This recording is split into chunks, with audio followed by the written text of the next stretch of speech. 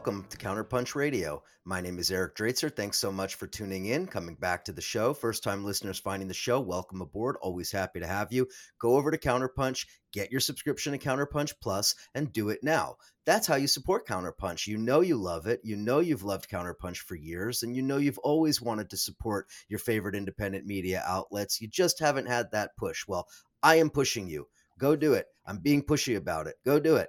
But also, in all seriousness, I think Counterpunch is one of the real last spaces that we have on the left where you get many different perspectives, all of which of various flavors of the left, and allows a platform for debate, for discussion, for critical analysis, all of these things. So Counterpunch, I think, is unique in that regard. Go over to the website, counterpunch.org, get a subscription, buy a copy of the Counterpunch Plus Journal. That is the best, the collected writings from 2021, the best that Counterpunch had in the subscriber section. It'll give you a little taste and you can see for yourself just how great the content is. So speaking of great content and great contributions that Counterpunch gets regularly, I have one of those people with me today. It's Jeff Summers. Jeffrey's written a really important piece a couple of weeks ago. You know, it's interesting because we had scheduled a conversation to talk about the death of a very important global figure, and now that's overshadowed by the death of the Queen, who I would say is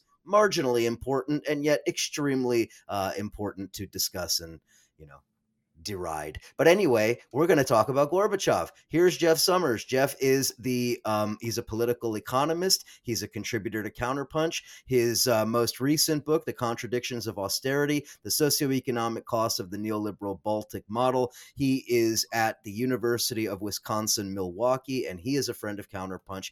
Hi, Jeff. Eric, great to be here. And while in Wisconsin, we're known to be Wisconsin Midwestern nice, I as well will actually be a little pushy and counsel your viewers to subscribe to Counterpunch. What a wonderful resource. Agreed. It's been central in my own political development now for for 20 years, actually. So yes, Counterpunch means a lot to me. It means a lot to a lot of us. So anyway, all right, Jeff, you're here to talk about Gorbachev and the death of Gorbachev. You had a great piece in Counterpunch earlier this month. Actually, it was technically the last day of August 31st, but let's just call it the beginning of September. How Mikhail Gorbachev became the most reviled man in Russia. So there's a lot to unpack in that title, but let's just ask the most broad question. How did he become the most reviled man in Russia, Jeff? Well, of course, for the reasons that I think most of us all know, which is the absolute collapse that we saw in Russia in the 1990s following his rule. We are familiar with the social and the economic indicators from that period. Just an absolute travesty. I spent a good bit of time on the ground in the former Soviet Republic of Latvia in the 1990s, and it was just an unmitigated disaster. In fact, when I visited on a trip in 1995, I had my new spouse in tow, who was a Latvian American, and we went to visit one of her elderly aunts, and we actually found her under a bridge selling her belongings, along with dozens of other pensioners. This was not an uncommon sight throughout the former Soviet Union in the 1990s. Just absolutely terrible. But of course, the unraveling began long before the Soviet Union had died. The 1980s, of course, represented a protracted period of crisis, which absolutely had to be addressed. And it's not as if Gorbachev had a non-problem to deal with. Absolutely. And, you know, I lived in Russia briefly in 1993 and 1994 when I was still 10 years old and my father was working there at the time. And I have vivid memories of what Moscow was like in 1993, 1994, which was the beginning of the real inundation of the gangsters, the mafia groups, the various violent criminal elements that began to ultimately wage war on the streets of Russia and the former Soviet republics all throughout that period. And I remember, just as you say, I remember walking through the park with my mom holding my hand and seeing a man selling his personal library. And I mean, this wasn't, these weren't like pulp books or something. I mean, these were like scientific textbooks, engineering books, books on history, social sciences. I mean, I remember thinking, I was like, wow, why is this guy selling all of his, all of these belongings? And only obviously in retrospect, understanding that he had been pushed to the most, to the brink of desperation for somebody who was, highly educated engineer and, et cetera. He had been pushed to sell his books, and that was what he had to feed his family. Yeah, it wasn't just the working class, which was tragic enough that they were destroyed by the unwinding of the Soviet Union. But as you say as well, it was the middle class, and then again, all of these pensioners, many of whom had to sell off their apartments on the cheap, and just whatever equity they had built up, it was all liquidated, and it was all fairly by the 1990s consciously done. I mean, they knew that they wanted to start from afresh, and so they destroyed the currency, which meant destroying everyone's savings. So it was a wreck. It was a wreck. Now But talk to me a little. I'm sorry. Go ahead, no, Jeff. you go ahead, please. No, talk to me a little bit about Gorbachev. Especially our younger viewers and listeners may not have all of the background on who he was. Not maybe they know that he was a leader of the Soviet Union, but who is this guy? Where does he come from? What shapes his thinking and his thought? And then especially if you could explain how he really was different from the other leaders who had come before him.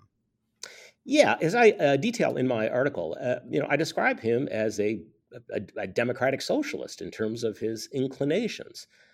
So we have this vast literature that is anchored in the thinking of people like conservatives such as Friedrich von Hayek, who wrote his famous book on the road to serfdom, which essentially argued that if you pursued socialism, it would ultimately take you to the end point, destination of serfdom or slavery, and that the model itself predetermined this outcome.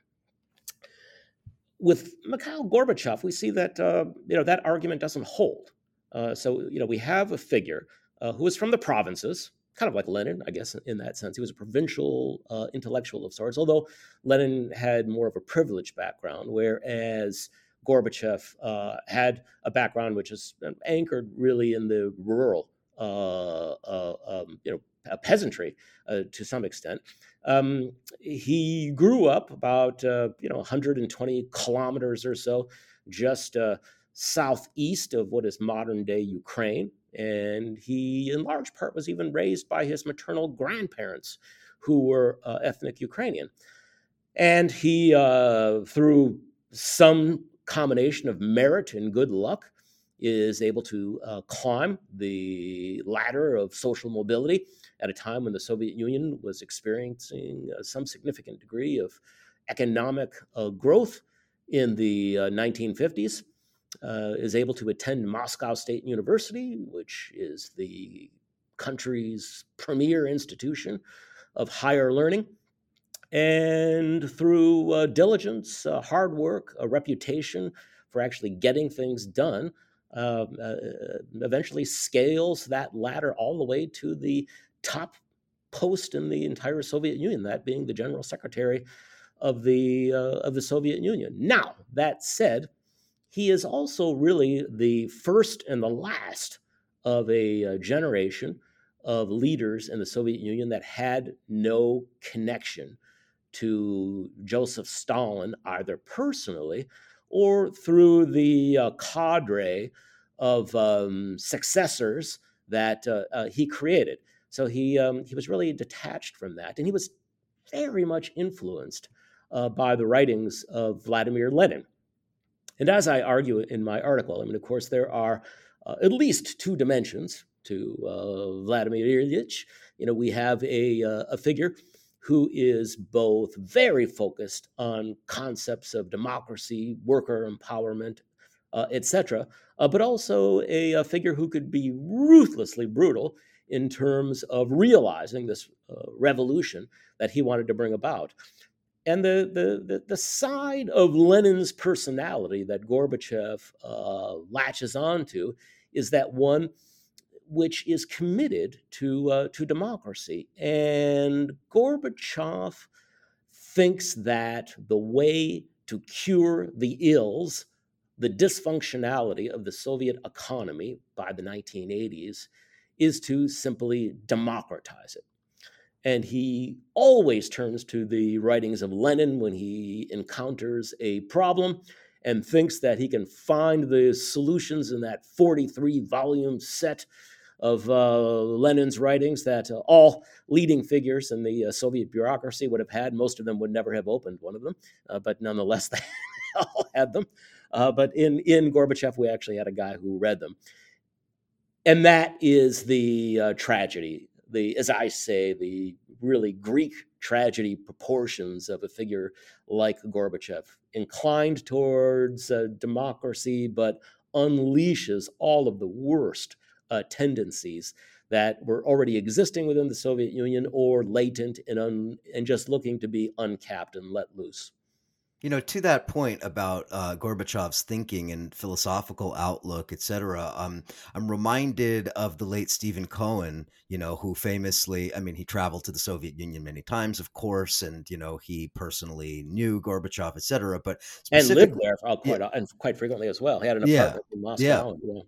Exactly. And I'm reminded of Stephen Cohen's book on Bukharin when Oh, that yes. came out and the impact that it had. And I heard a story, whether it's true or somewhat apocryphal, I don't know. Supposedly it's true that Cohen's book was extremely influential on Gorbachev in the 70s when it came out, and that Gorbachev had seen in Cohen's book and in the excavation of Bukharin's thought, which had been suppressed for decades, that he had sort of found some kind of a formula that might bring some kind of the positive changes that he I guess envisioned were necessary for the Soviet Union. So can you speak a little bit on his thinking and theoretical ideas and maybe where that comes from and ultimately how it went wrong? Right. So, a great point, and you're absolutely correct that Gorbachev was purportedly influenced by Cohen's work on Bukharin. Bukharin, in the 1920s, was considered to be on the right within the Bolshevik party, and a not so much an architect of, but rather an advocate of the new economic policy, which was a structure for the economy that would bring the wrecked Soviet economy back from the destruction wrought in the Civil War from 1918 to 1921 by using some degree of market mechanisms and trying to unleash some of the dynamic entrepreneurial potential of the Russian people. Now, this doesn't mean a kind of neoliberal privatizing effort, but it did want to turn away from an overly bureaucratized and arguably necessary during the context of a civil war communist, fully planned economy, to one which relaxed some controls. And so we saw in the 1980s that Gorbachev begins to draw upon that equity of ideas that was resident in figures like Bukharin and Preobrazhensky and others from the 1920s, who thought that that was the direction to take the economy. Now, this wasn't just, of course, Gorbachev that was thinking in these terms. It was also Gorbachev's mentor of sorts. And of course, I'm referring to Andropov, who was the former KGB leader and then later general secretary of the Soviet Communist Party himself, who succeeds uh, Leonid Brezhnev, and recognizes that Brezhnev had in the 1960s and 1970s just left all sorts of areas of the Soviet economy neglected. That there were problems in terms of transportation, rail networks that, while vast, were in sore need of repair. Really, really bad roads. So just a very basic understanding of a need to repair the country's infrastructure. and to just shake up the bureaucracy a bit. Now, uh, going back to, well, why did we have this period of some stagnation or lack of dynamism, yet one which is remembered quite fondly by many of the elderly in the former Soviet Union, that being the Brezhnev period? Well, one of the things that happened during Brezhnev's rule was that, one, Brezhnev recognized that you really wanted to just kind of take care of the bureaucracy, that would make them happy, and therefore that would keep your power intact. So, that meant that there were not going to be as many positive pressures that are needed to affect change, but also the discovery of the vast oil and gas fields in western Siberia. And that provided a huge store of wealth that the Soviet Union could draw upon to cover its trade imbalances and also to build up its military and provide some degree of consumer goods, while failing to focus on innovation in their own country. And then, lastly, it should be remembered that the experience of World War II, it is just so deeply ingrained and burnt into the psyche of the Russians. So they really reconstructed their entire economy, both in the 1930s, anticipating World War II to some extent, but certainly following World War II to survive World War III. The assumption within the Soviet Union was that there was World War I, there was World War II, and that the Germans would be back likely in another generation. So you build an economy to survive World War III. Well, how do you do that? One of the chief assets you have is a dozen time zones.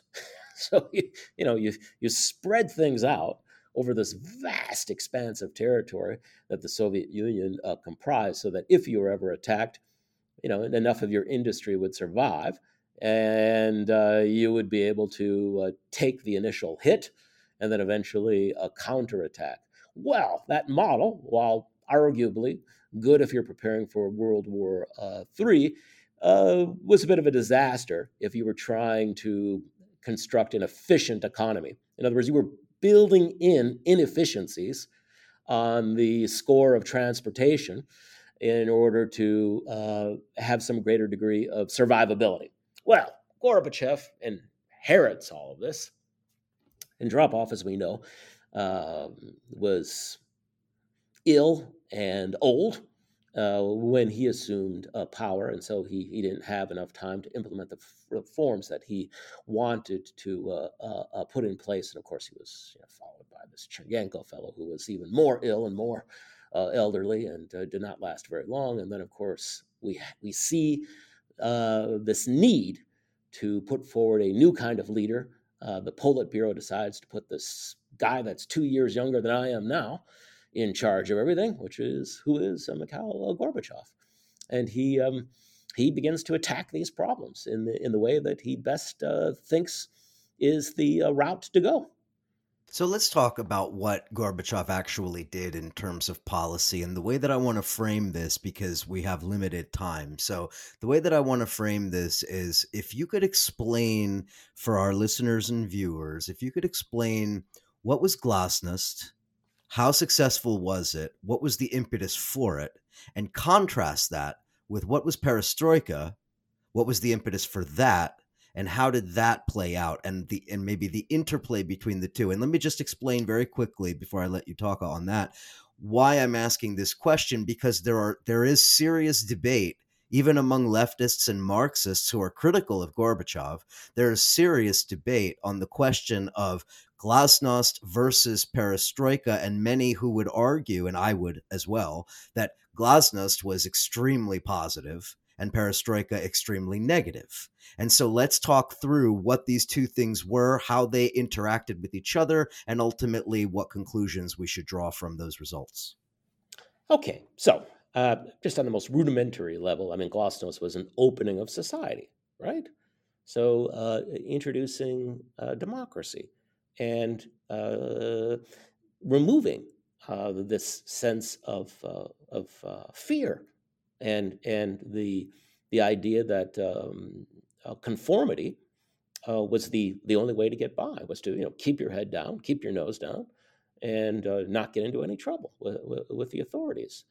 Well, from Gorbachev's perspective, this was an well, let's use Reagan-esque terms. This was an evil in and of itself. But more than that, one could not have socialism. One could not have socialism in the context of a society that did not have openness.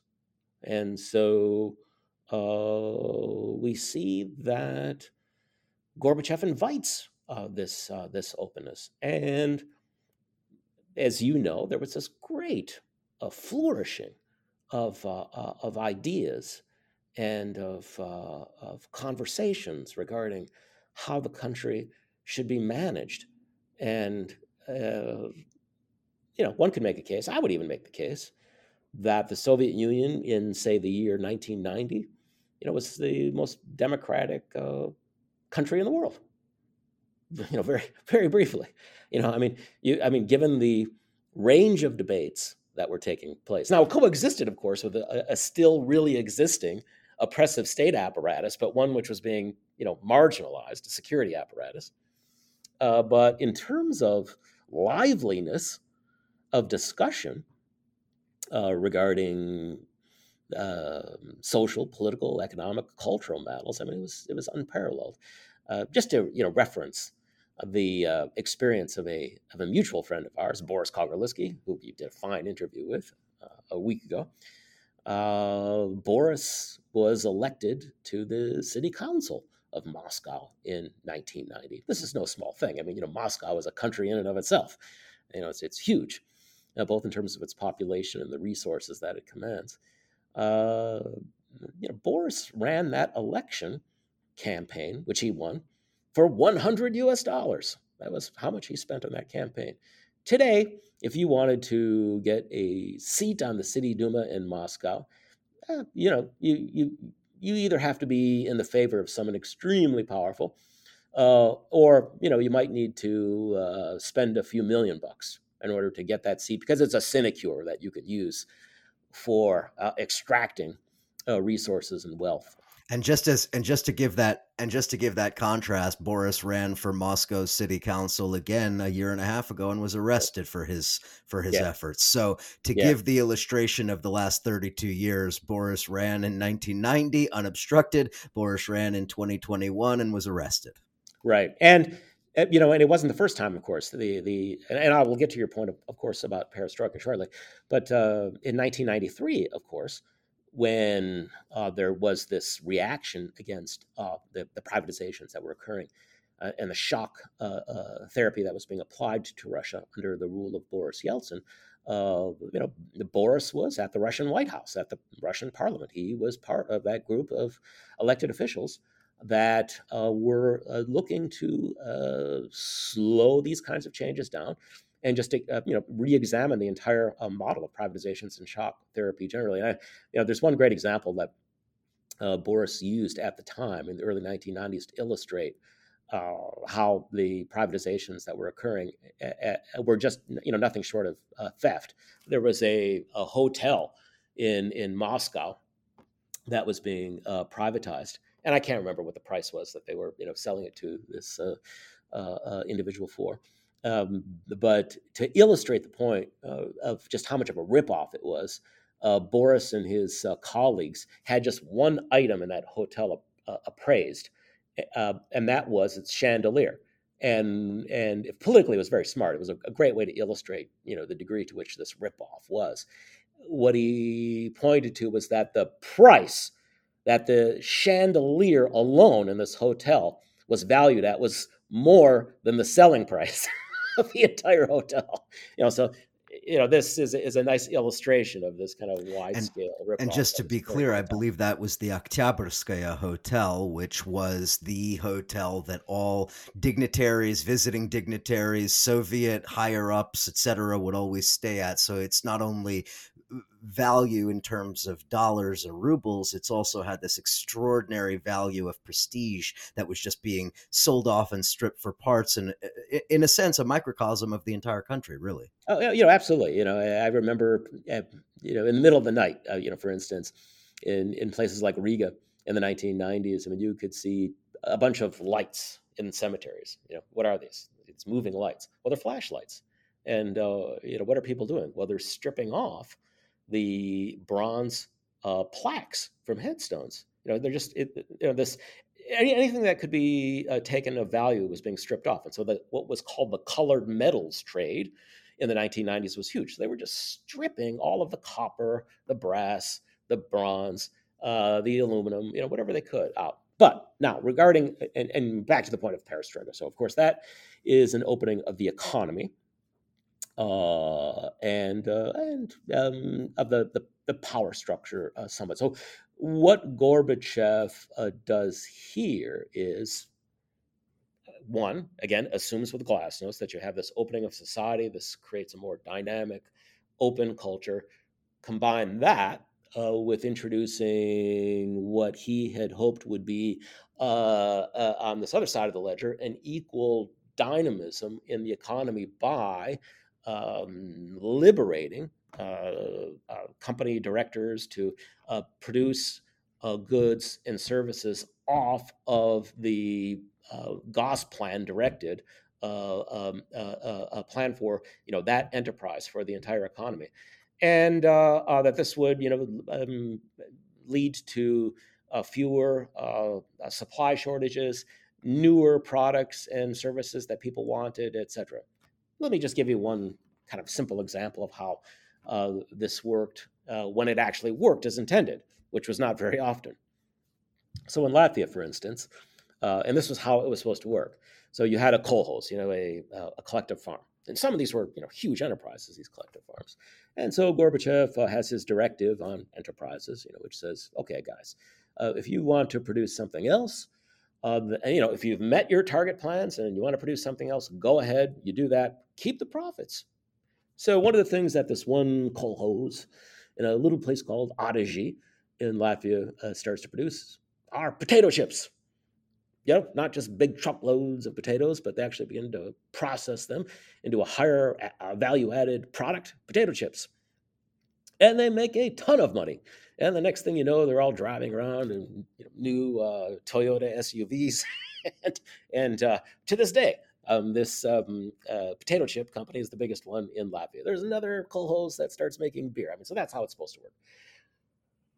Now, how it also worked in the most dysfunctional ways was it opened the economy to widespread, wide-scale theft.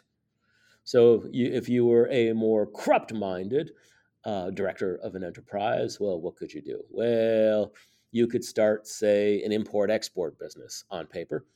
And, okay, well, maybe that can be a good thing.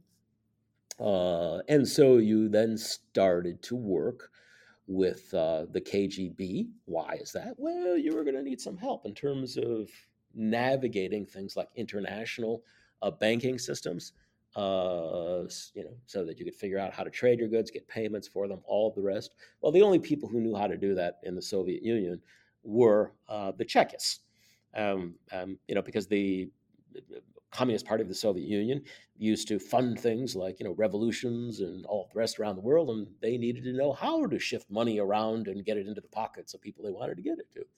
So the KGB begins facilitating the creation of these networks, allowing some of these import-export enterprises to come into being. And what many directors of enterprises quickly learn is that they can use this to say, let's say their enterprise has allocated a certain amount of oil for whatever it is that they're producing. Well, they can take that oil and, they're getting it for next to nothing. They can sell it on global markets at the global world price and just capture that entire arbitrage between the state price and the world price, pocket that cash, deposit it in an account in London, and no one will know about it. Now, the other thing they can do is they can start creating their own commercial banks, and the commercial banks can actually create their own money. Isn't that a nice thing to be able to do? And then the state bank would have to would have to cover any losses. They would have to cover this money creation of these commercial enterprises that were being created. Now, of course, this creates a class of call them oligarchs if you like, but people who are involved in the shadow economy. Let me give you, if I can test your patience here, one example of this in Latvia. So Latvia, because of its location on the Baltic Sea, it's facing westward. It is just a 10, 12-hour ferry ride from Stockholm, even less so to Helsinki, and by plane less than an hour. It is one of the chief transshipment points for Soviet raw materials to points west. So the Soviet export trade in oil, for instance, even the legitimate one, the chief port for that is in a place called Ventspils, which is another Baltic Latvian port. Now, with all of these new enterprises that are emerging as a consequence of Gorbachev's reform all over the dozen time zones of the Soviet Union, you create also an opportunity to make offshore banks in the Soviet Union itself and the post-Soviet republics themselves. It's no mistake that in 1990, the first legal, in the Soviet Union, currency exchange gets established in Riga by a couple of enterprising Komsomol members. These are young members of the Communist Party. They're all well connected because they have this national network. And there are these two guys, Kargan and Krasovitz, and they begin shuttling rubles, Soviet rubles, between Riga and St. Petersburg and Moscow by train. And then there are small little differences in the value of that currency between these three locations on the black market. And they're doing this by duffel bag and train. But by 1990, they create a legal currency exchange. And then money from all of the entire Soviet Union starts coming to them as these enterprise directors and cooperative directors start converting their Soviet rubles into hard Western currencies, British sterling and US dollars. It's an incredible transformation that is underway. And they end up creating the largest in the 1990s and up until the 2008 crisis bank in Latvia. It was called Parex. And they both used to advertise right on their sign in the early 1990s. We take all currencies, we ask no questions.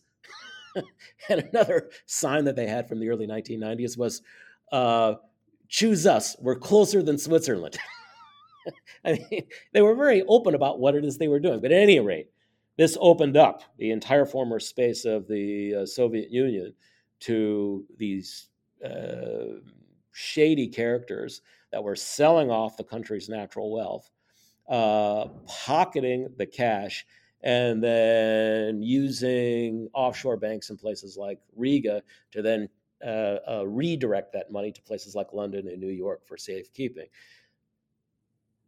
Now, where it has relevance for the, say, post-2008 period is that these Chekist figures, the Silvecki, who we are always hearing about, the KGB, the people who really helped to create these new rich guys, begin to get resentful of the fact that they were left out of the deal.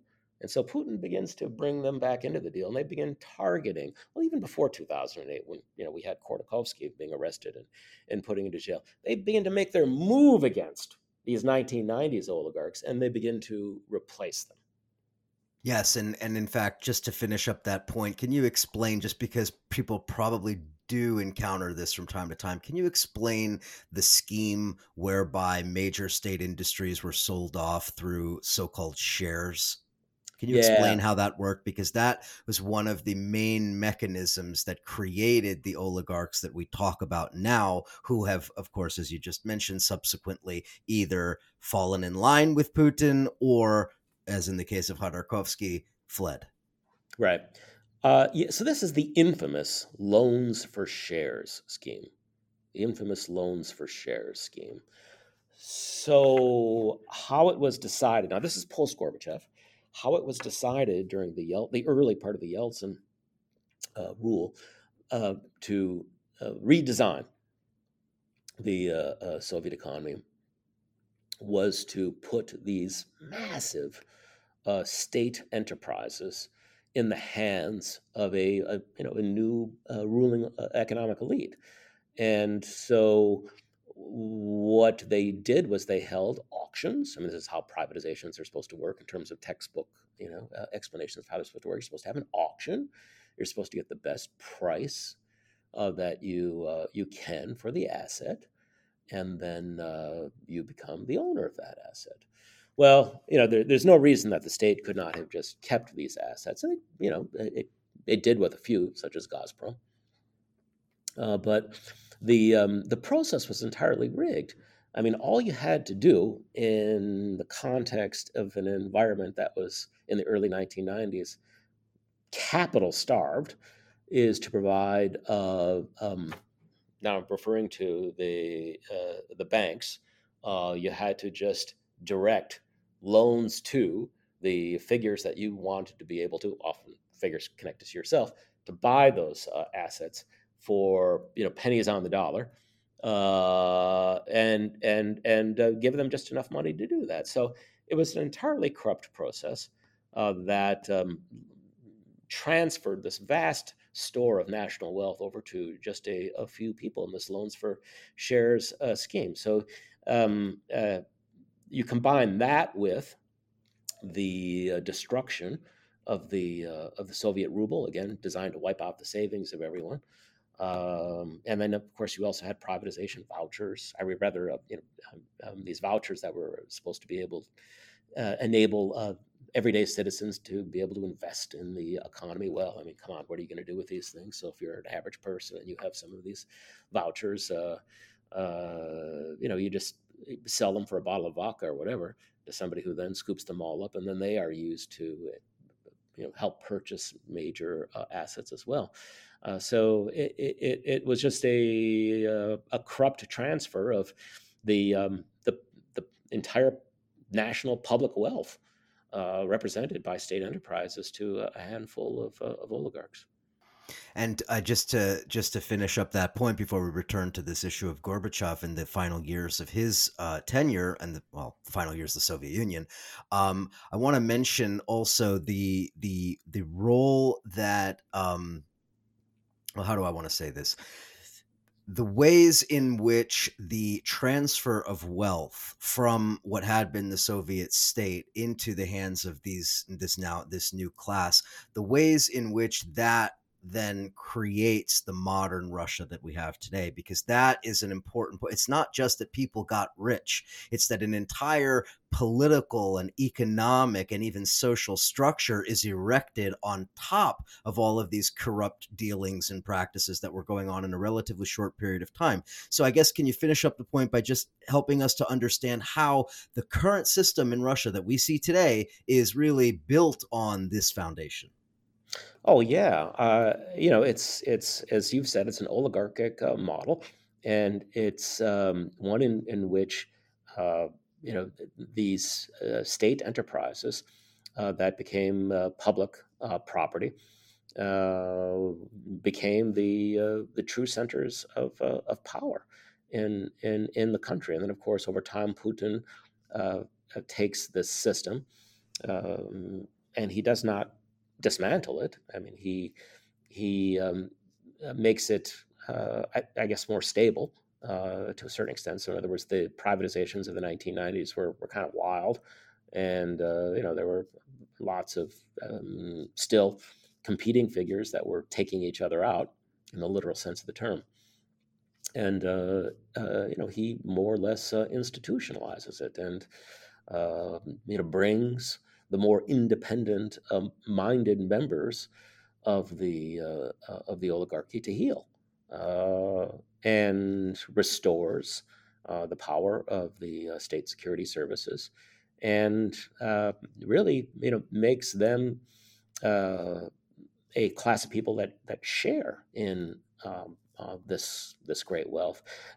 To refer to a great old book that was published in 1967 by the late great economist John Kenneth Galbraith, the New Industrial State, he referenced this term which he called the technocracy. The technocracy, and what Galbraith, for some of your younger viewers, I mean, Galbraith was this giant in the field of economics in the middle of the 20th century. He was at Harvard all the way up until the end. He was about 101 or something when he passed. Originally a Canadian farmer, and always did economics from the perspective of what he thought was the public interest. But at any rate, quite unlike perhaps what you might see today. He asserted that that society is comprised of this class of managers. They're the ones who are really running things, and that you could not let, if you wanted social cohesion and stability, you could not let certain sectors of the technocracy be marginalized or pushed to the side. So, in other words, if you're going to have a class of oligarchs, you could not have other members of the managerial class all living like paupers. They just wouldn't tolerate it. So, in a sense, what Putin does is he starts bringing other select sectors of that managerial class into this scheme to share in the wealth that Russia still produces. And I'm referring, of course, to the security services. So yes, exactly. They're going to be made rich, many of them. Yeah, I mean, that's the point I was just going to say, is that in a sense, Putin is the bridge. He's the bridge between the intelligence services, the KGB apparatchiks, that whole state security class, and the oligarch class, and he basically is, in a sense, kind of the bridge between those two worlds. And in just as you mentioned, the idea of his bringing stability, which is actually what most of the myth of Putin is based on, the idea that he kind of stabilized this Wild West of the 1990s and sort of returned Russia to a kind of safe, whatever, political and economic space, that is built on this idea of sort of marrying these contradictory forces into what they now call the Sistema, right? Which is the Russian system, whereby Putin stands at the center, juggling all these competing forces and represents kind of, I don't know, the brain of it or whatever. Right, and of course, that was quite welcomed at first by many people, of course, given the trauma of the 1990s. But what Putin either never could figure out or did not want to figure out because of the implications of that was how to create some greater degree of dynamism. The same challenge that Gorbachev and Andropov observed: how to create some greater. I mean, he wanted it both ways. He wanted to preserve this system that he created of institutionalized corruption, and at the same time, he wanted to introduce some degree of dynamism in the economy, understanding that without that, I mean, ultimately you perish. And that's something that the last decade has revealed, is that he just was unable to resolve or to square that set of contradictions. So it was a kind of we can refer to this, I think, as the Putin neoliberal model, right? I mean, and we see that in terms of the central bank and how they were always advocates of more kind of neoliberal policies, which Putin, I think, was more or less inclined to support and did, but none of this generated the unleashing of economic potential, which they thought that maybe it could. We saw this idea that Russia was going to create its own MIT, and there was actually even a formal relationship between them, and that didn't. I mean, there were all of these efforts that just did not pay off, in part because of insufficient investment, but other factors as well. If I could just return to just one quick point though before I know our time is short. Uh, I, I, I, I kind of argue in the article that by the time Gorbachev finds himself at the helm of the Soviet Union, that it would have been damn near impossible to reform it. And so we can't lay the blame at his feet. Now, I would argue that if you did want that, 1 in a million lottery chance of actually reforming it, that he undertook the wrong set of policies to achieve that end result, and in the wrong order. But nonetheless, it was already too far gone, and it just did not have the same set of advantages that China had. So there's often, this tendency to compare China with the Soviet Union, and these are just completely apples and oranges. They cannot be compared. While Deng Xiaoping certainly disagreed with Gorbachev, especially with regards to glasnost, as the way to reform this other Stalinist, Maoist economy in China. They just had an entirely different set of conditions. One, the United States was blowing wind into their sails. They wanted China as a hedge against the still existing Soviet Union. The United States was using China in its massive rural reserve army of cheap labor to keep profit levels up in the United States and to keep wages down in the United States by exporting or subcontracting out production to China. So it was just an entirely different situation. I mean, the Soviet Union had in the 1980s wages compared to China that were really high, actually, and it was already a nearly fully urbanized society. So there was no great reserve army of cheap labor to draw upon, and you just could not do what China successfully did in the way that they did it. All right, I want to shift gears a little bit in the time that we have remaining, Jeff, and just first of all, I want to shift back to Gorbachev and to understanding. Well, you just made an interesting point in your previous comment that I 100% agree with. That in some senses, Gorbachev really gets treated unfairly by history because of the nature of when he rises to his position. The, as you already say, sort of the entrenched inefficiencies and breakdowns and all of the corruption and all of the things that were already present there, and on top of that he's also saddled with a disastrous war in Afghanistan that he did not launch himself, and also the of course the rising class of people that we were just talking about. So I want to have a retrospective look at Gorbachev, keeping in mind all of these forces that were so much bigger than him. And it's not that I'm soft on Gorbachev, although I guess maybe I am as compared to the people who demonize him endlessly, right? But I do think that this was so much bigger than him, and he was, in some senses, maybe not powerless, but almost powerless against these forces. Yeah, it was way bigger than him. I mean, if he had a fault, it might be that it might be vanity a little bit, and I think you're right. We do judge him too harshly. I think probably the last possible chance of reforming the Soviet Union would have been when Andropov took power, and if he would have been able to last, maybe even then it was too late.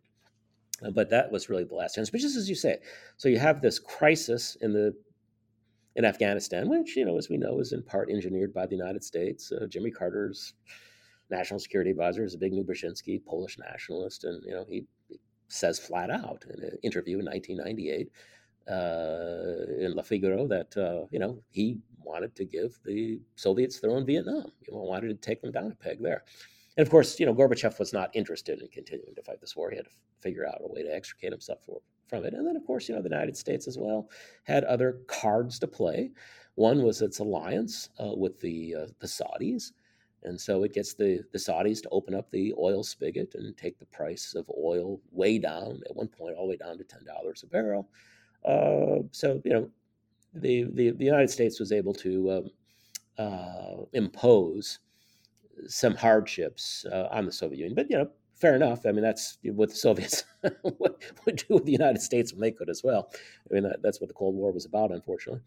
But yeah, so immense challenges, and yes, Gorbachev did not use the limited bargaining power that he had with the West early enough. I mean, could he have gotten much more aid from them if he would have let the Warsaw Pact dissolve earlier? Sure, but what would he have done with that aid? What would have happened to it by the time he finally did get some aid for pulling out of the German Democratic Republic?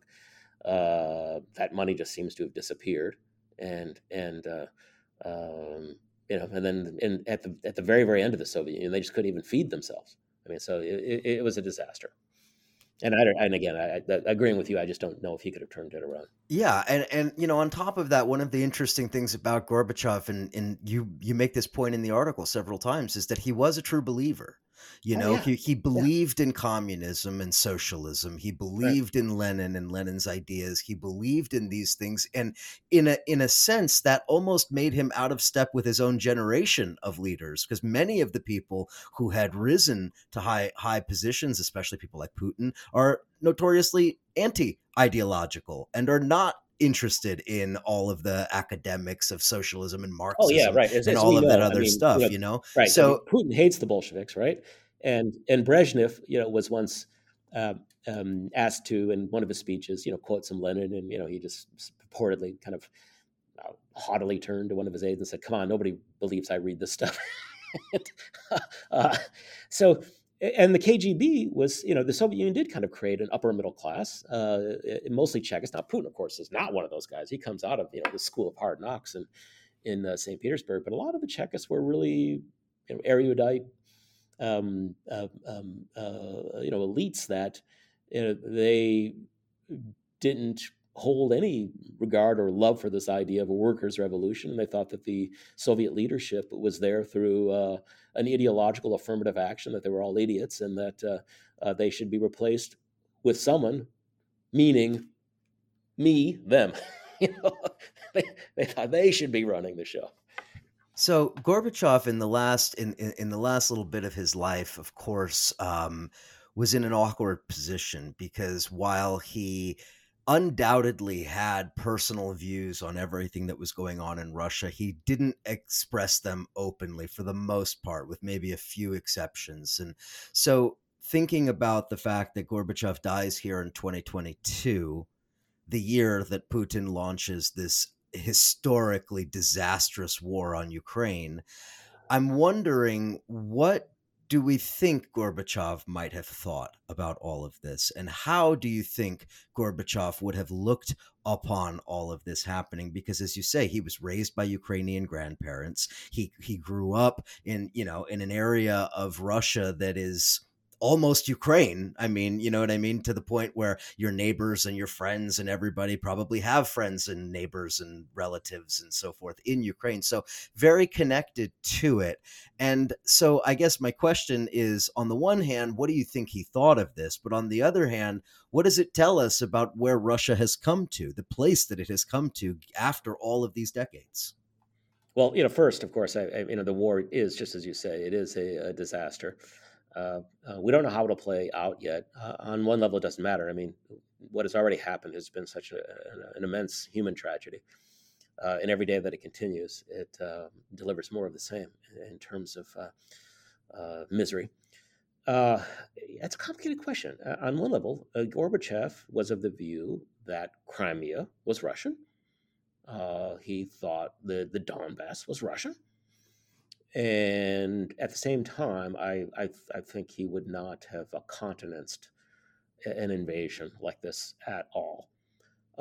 And the question is such a messy one regarding Ukraine, and I'll make no friends talking about it, of course. But when the Soviet Union was dissolving, it wasn't done in an entirely orderly fashion, and these things never are. I mean, what's remarkable about it was just how little bloodshed there was with the dissolution of the Soviet Union. But there were some negotiations that were occurring between the now Russian Republic and the Soviet Ukrainian Republic, especially as Yeltsin had asserted his power over who gets what. And the Russian leadership was, mostly of the view that, oh, come on, guys, don't be serious, don't think you're going to have the Donbass and Ukraine here, and of course, I didn't rather Crimea. And the Ukrainians were of the view that no, these were areas that were historically populated by Ukrainian speakers, at least, with maybe the exception of Crimea. But even in the Donbass, of course, as it industrializes with French capital in the late 19th century, then all of a sudden, of course, you have all these ethnic Russian speakers that move into the area. But the rural areas, still Ukrainian speaking. But of course, then we have this Vichy-like Ukrainian regime, which is created by the Germans after World War I, and of course that includes Crimea and the Donbass, and it's even a little bit bigger in terms of territories to the east. So it's not surprising that the Ukrainians want that. But if I could make just one other point, there's also the issue of populism here, and it's terrible how the term is always used pejoratively. I'm going to do that myself here right now. As the Soviet Union was falling apart and as Gorbachev was making his last gasp attempts at keeping it together as kind of an economic union, what Yeltsin was able to do was to go to the Ukraine and say, hey, you want your freedom and your liberty, and the same thing in Russia. And how was he able to do that? He went to workers.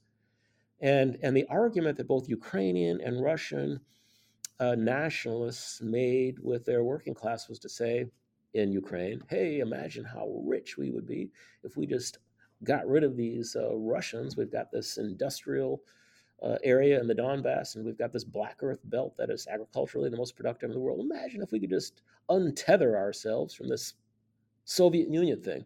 We'll be massively rich. And then the Russians, of course. And Yeltsin really believed this stuff. Imagine how rich we're going to be once we cut ourselves off from all these other republics who we're supporting out of our budget. We have, with all of them, with the exception of one in Central Asia, a massive,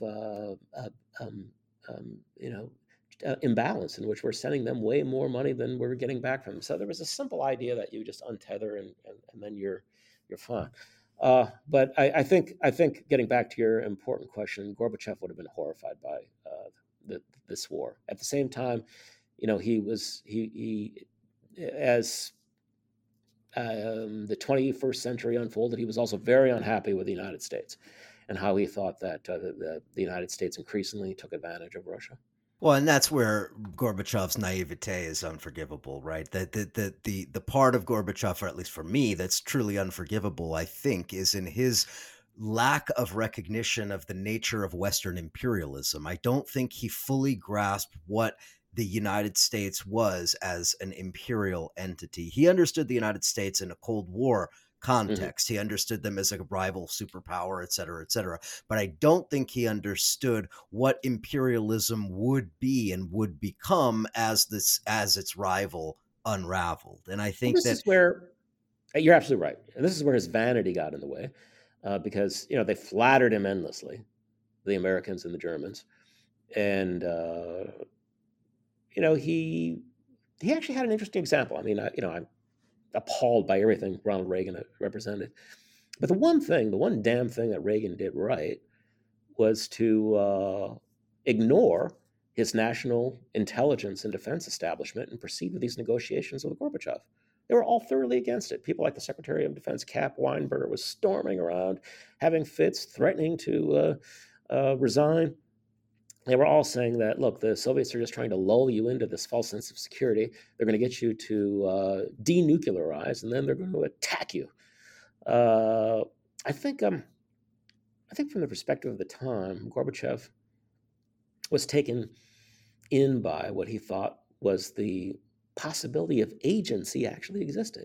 Here is this U.S. president that is actually operating against his entire national defense and intelligence apparatus and taking the country in a direction that, in principle, it should not be able to be taken if you just had a purely kind of structuralist view of the way countries operate. So yeah, but yeah, you're right. I mean, you're right. I mean, he got blinded by the flattery, and when he had nothing left to bargain with in terms of chips, uh, yeah, then it was like, oh, Gorby, wonderful guy.